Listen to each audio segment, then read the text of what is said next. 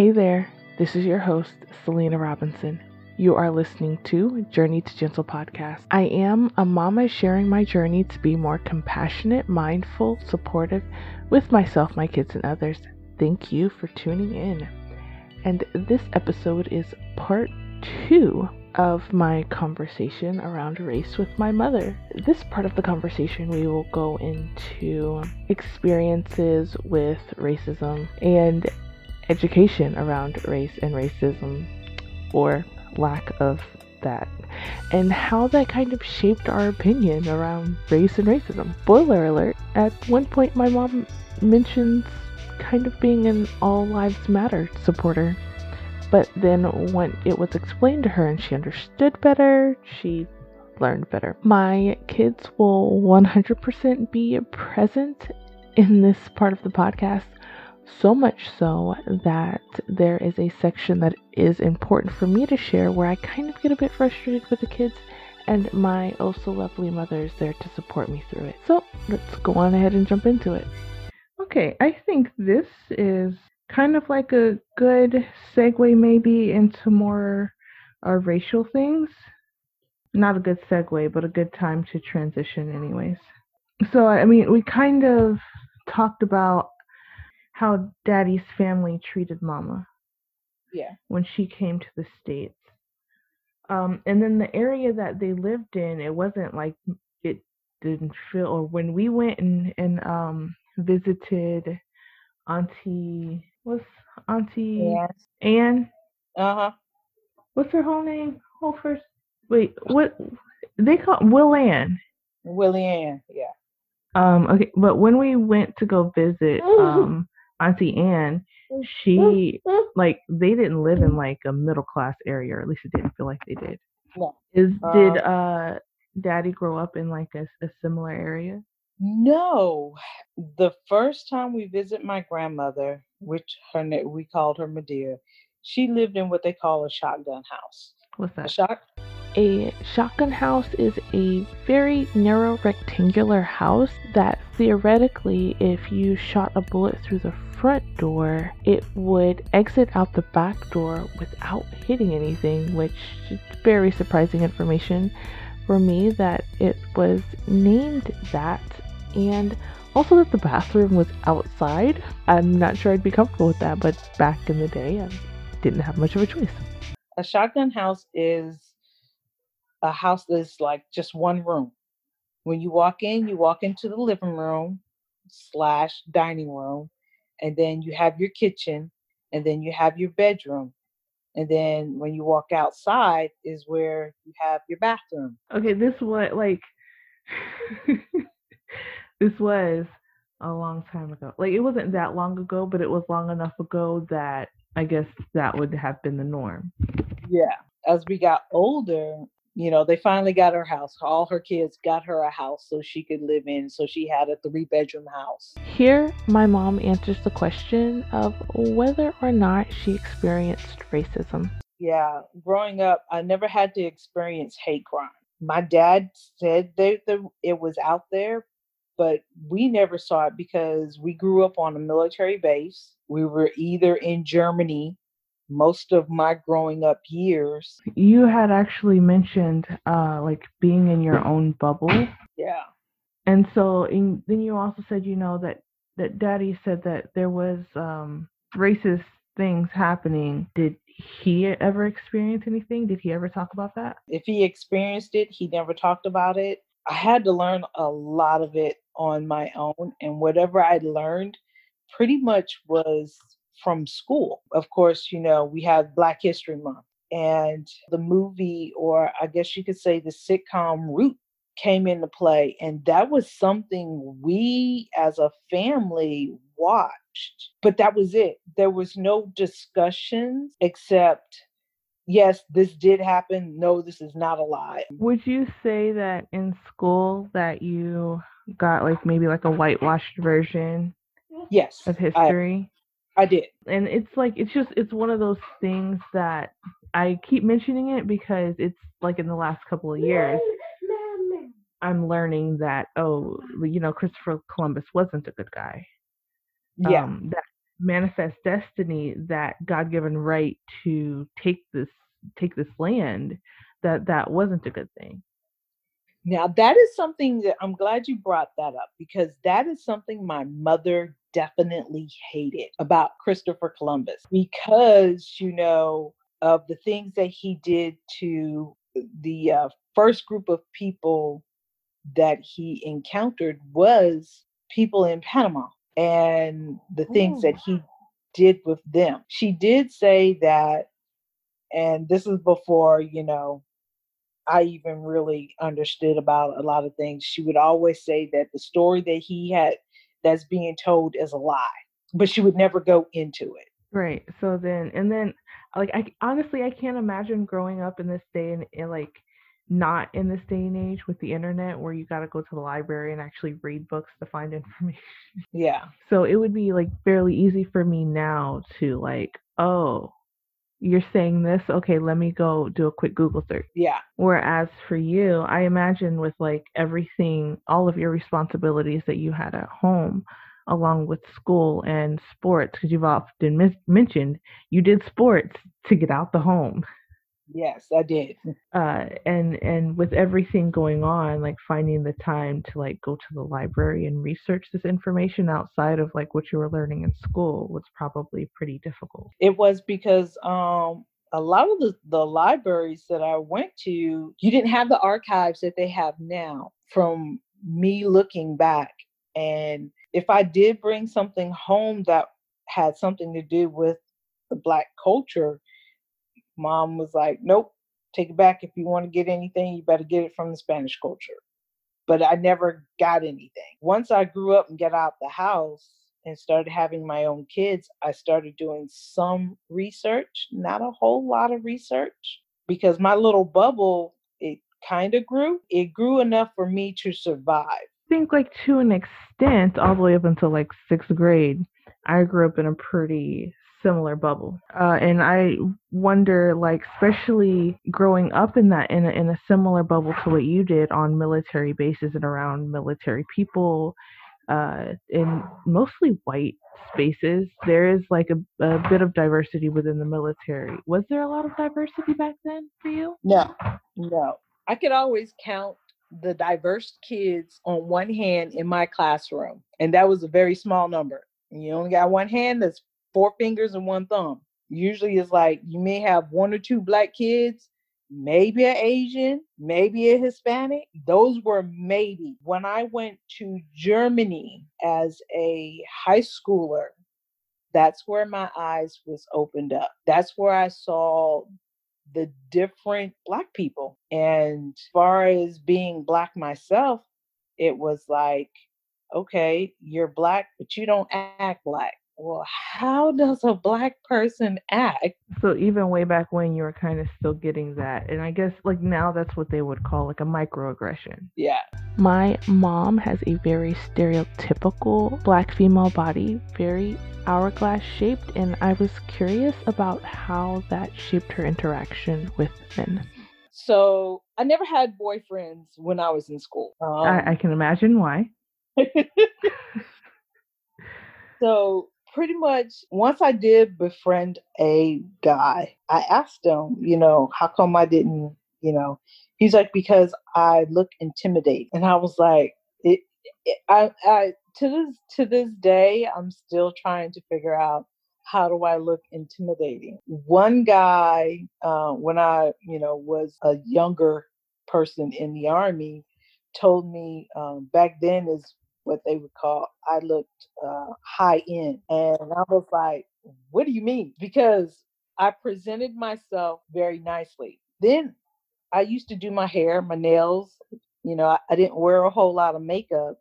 But it's like when you walk into the room, you walk into the room like you own the room. And nobody really likes talking to someone who owns the room. And I was like, that doesn't make any sense. But yeah, as far as so it that, seemed more like it was how you carried yourself versus how yeah. I remember you can tell that both of us are kind of uncomfortable with the responses that she was given to about the way that she carried herself from men. It's one of those things that's kind of hard to respond to. It seems like men were very insecure about her confidence.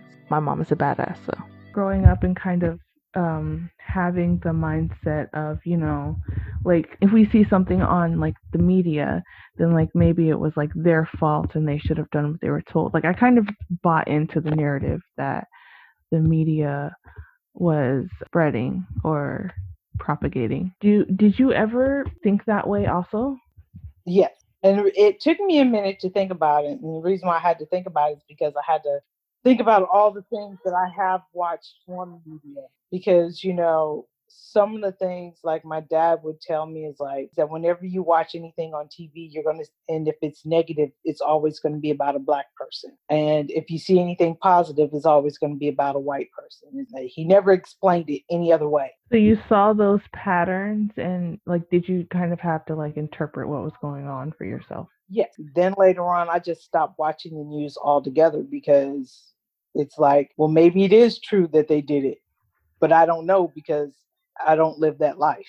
Right. And I think I definitely kind of felt that same way. Like when I was talking to Danny, one of the things that she mentioned was like her activism kind of started when it got personal for her. Like she still cared before, of course, but that fire started to burn in her when it got personal. And I think for us, because we lived in our bubble, like we were kind of separated from it and it wasn't as personal. So, and we didn't have all of the information. Yeah. How was it for you in raising four Black kids? Two boys, two girls, and all of us are dark skinned. All of us are darker than you. Yeah.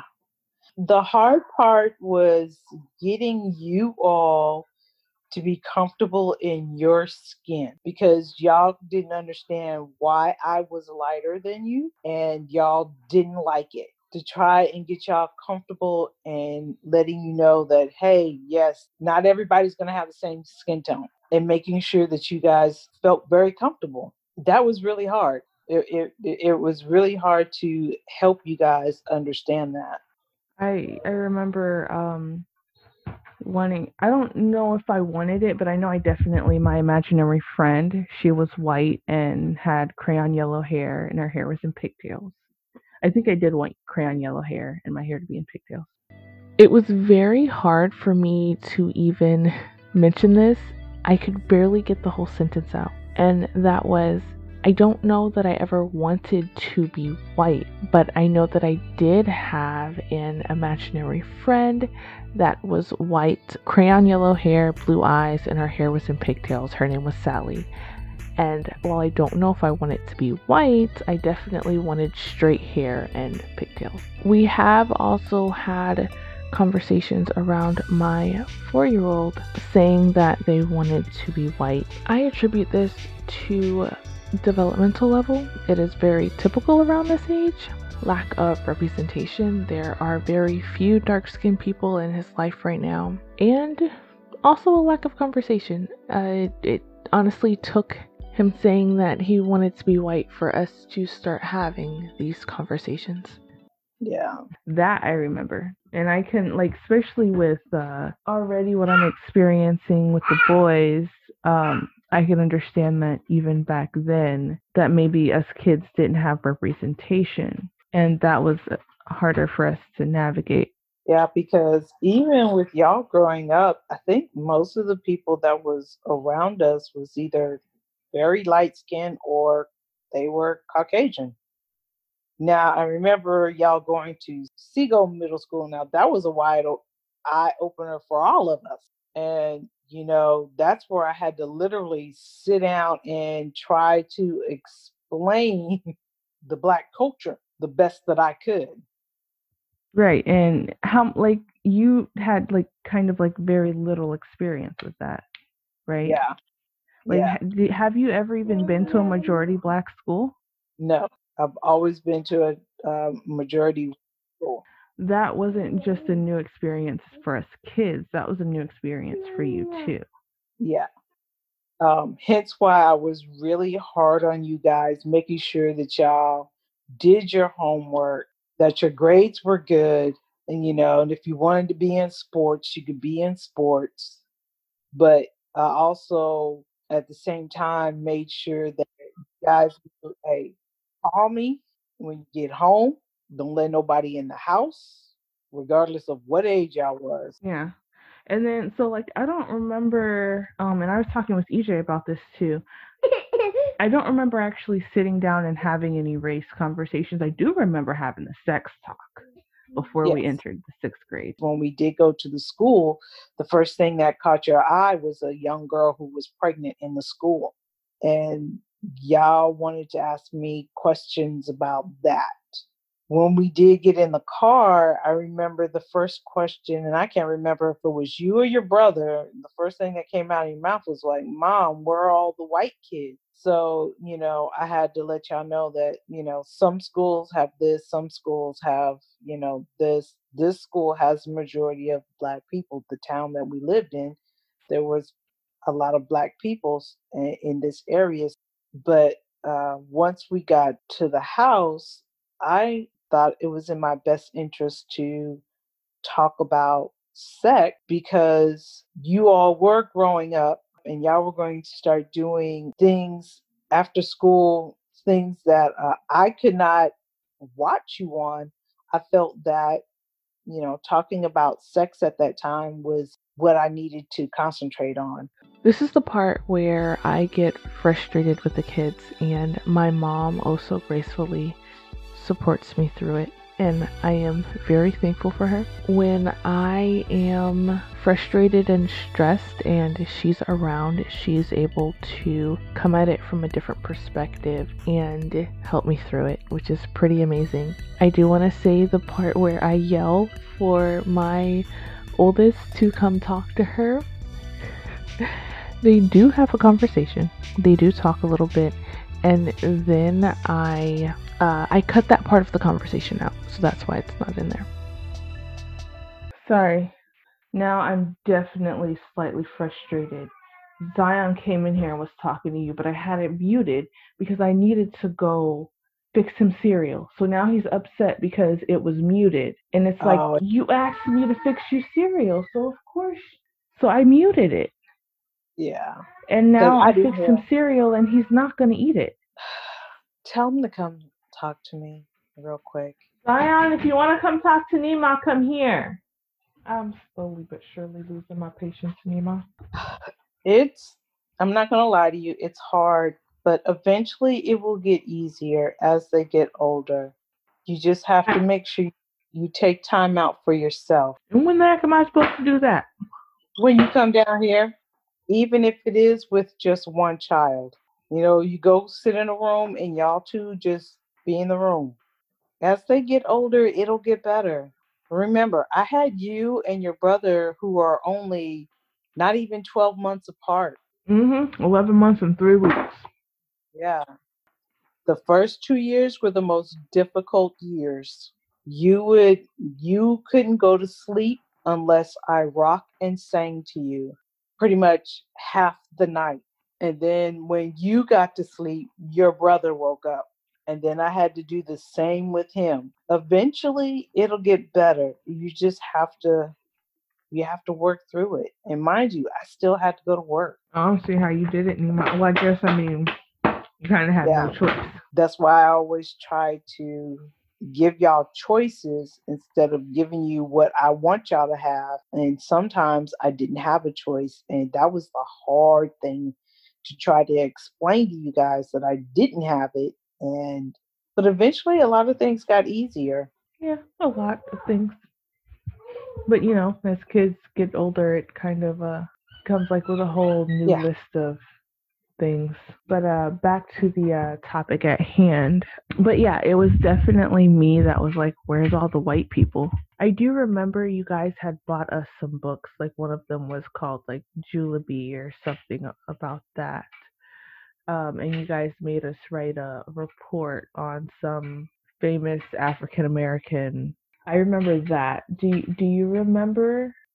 Actually, I don't remember. I do remember having y'all do a lot of book reports on historical stuff. Yeah, this one was particularly around Black Yeah, people or African Americans because I remember the books that were bought too. Like, I don't know that we ever actually. I think like maybe I kind of like skimmed through the books a bit, but I don't even know that I really understood what I was reading at the time. because I think the books that was bought may have came from stepdad Dwayne getting the books, because I may have gotten it, but there's You a think that lot of that was things. him? Yeah, there's a lot of things I don't remember too well as far as when it comes to stuff like that, because we really didn't talk too much about race. We just pretty much talked about being careful when you guys are out there on your own. Yeah, and so like one of the things that I also have written down is like, and I've said several times, like I don't think that we ever like had like a sit down conversation or like any real conversations around it. But I do know that there were just kind of things that we just knew. Yeah. So like EJ did mention, like one of the things that you say to him now is to be safe. And it's like even though, you don't mention like you're a black man, like something might could happen just because you're black. It was just something that we knew. Yeah. And I think it's because of what was portrayed so much on TV. So we really didn't talk about a lot of it because, my dad pretty much was like, do the right things all the time because you never know who's going to be watching. Make sure you're in the right place at the right time. If you see something wrong, don't attempt to correct it, get away from it. Yeah. And then the other thing was a lot of the movies that we did see, it was that portrayed about black people and stuff. Yeah, that see that, pay attention to it, don't do it. Yeah. And so like even now like with all the stuff that I'm learning, like it's like I think before it was like okay, they're making a choice to do this. And now I can see it's just centuries of being put down, and many times they're in these situations as no fault of their own. I know I was talking about the things we see in the media and like how that kind of shaped our opinions to like and the fact that we didn't have the whole story. Yeah. So like from what I knew, it was like it can't be that hard to break the cycle to just not do what everyone else is doing. Isn't that what we're taught anyways? But many times the things people do, they're doing it for survival reasons. They Yes. really aren't given much of a choice given like where they live. It's many times impossible to stop the cycle. Whereas without the education outside of the media and school, that can kind of shape that way of thinking. Like, oh, they're just not trying hard enough. Yeah. So, especially recently, and with two kids and everything going on in the media recently, I've been educating myself more and then like sharing that information with you and talking with you about the things that I'm learning and seeing. So, like for you, from the bubble that you lived in to now, where you're actually learning a lot more, like how do you think that's changed your thoughts? Or at least around like maybe black people and their successes. Like even in school, you learn about the progress that's been made, but you don't talk about the things that are still going on and then why they're still going on. I think that's the big issue because there are so many Black people who are so educated and trying to make a difference. And I feel that those Black people who are trying to make a difference is a 1%. A lot of times, and a lot of the Black people that I have talked to, they're trying to make a difference. They're trying to get people to understand, why they put out Black Lives Matter. In the beginning, when that first came out, I was like, all lives should matter.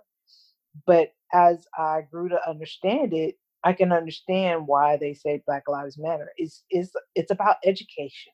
It's about educating ourselves on what's really going on, because there's so much going on in the media that we really do and don't see. When it's a crime that has happened, and the three crimes that has happened, the media has blown it up, and But they then the try. media has only blown it up because, oh, go ahead.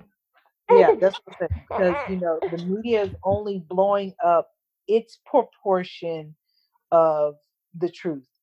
One of the things, well, one of my friends that I always say, he's from Alabama, he's actually white. He says, everything they put on TV is only 10% true. And then it gets people riled up, and people don't know the whole story. They only know bits and pieces of the story. And when the whole entire story comes out, then it's, wow, we should have done something. We should have acted on something. There's so many other stories about what has happened to Black people for me You to think look at.